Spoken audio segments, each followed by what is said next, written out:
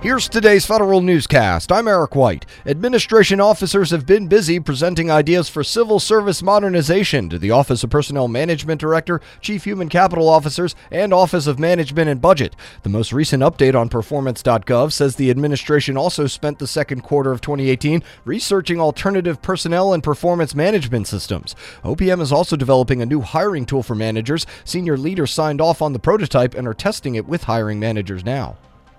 The average wait time for an initial top-secret security clearance took an average of 408 days by the second quarter of 2018. Secret clearances took an average of 203. Periodic reinvestigations took 315 days, according to a new update on the Trump administration's Security Clearance and Credentialing Initiative. The National Background Investigations Bureau did add more investigators to its workforce over the past fiscal year.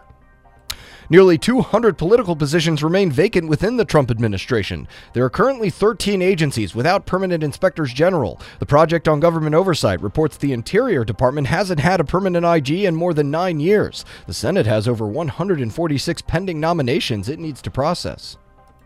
The Internal Revenue Service looks at artificial intelligence to help detect hackers and insider threats. The IRS already uses AI tools to help keep track of tax refund fraud. Now the agency wants a cloud-based platform that allows it to find potential threats in near real time based on information from its IT systems and the Internet of Things. The IRS put out a request for information on June 27th. The agency looks to use AI to help detect more sophisticated cyber threats that conventional cybersecurity tools can't track. I'm Jory Heckman. Senator Claire McCaskill questions the Small Business Administration about its vetting procedures. In letters to SBA and the Veterans Affairs Department, McCaskill raises concerns about the level of fraud found with small business loans. This comes after SBA awarded $350 million in government contracts to 3 men who fraudulently claimed to be service-disabled veterans and disadvantaged business owners.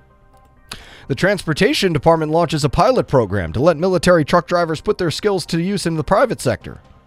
The Transportation Department launches a pilot program to let military truck drivers put their skills to use in the private sector. Federal News Radio's Jared Serbu has more. DOT says it will let a limited number of young veterans and military reservists who've obtained the military equivalent of a commercial driver's license operate commercial trucks on domestic highways. The program is specific to 18 to 20-year-olds who've been credentialed as truck drivers by one of the military services. Over the next 3 years, DOT will compare the pilot program's driver safety records against other commercial drivers before deciding whether to expand the program. Jared Serbu, Federal News Radio. The Defense Department releases its long-awaited strategy for the war in Afghanistan. The Pentagon defines its strategy as sustaining ongoing Afghan security forces operations, supporting a durable political settlement in the country, and making sure it's sustainable over time. Major initiatives include promoting Afghan self-sufficiency in security, politics, and economy. And the Navy Space and Warfare Systems Command awards a $100 million contract to Advanced Technology International. ATI will act as a consortium to draw in companies to rapidly create information warfare tools. Companies will work with the government through other transaction authority agreements. Find these stories at federalnewsradio.com and subscribe to the Federal Newscast on Podcast One or iTunes. You can also follow us on Twitter at Federal Newscast. I'm Eric White.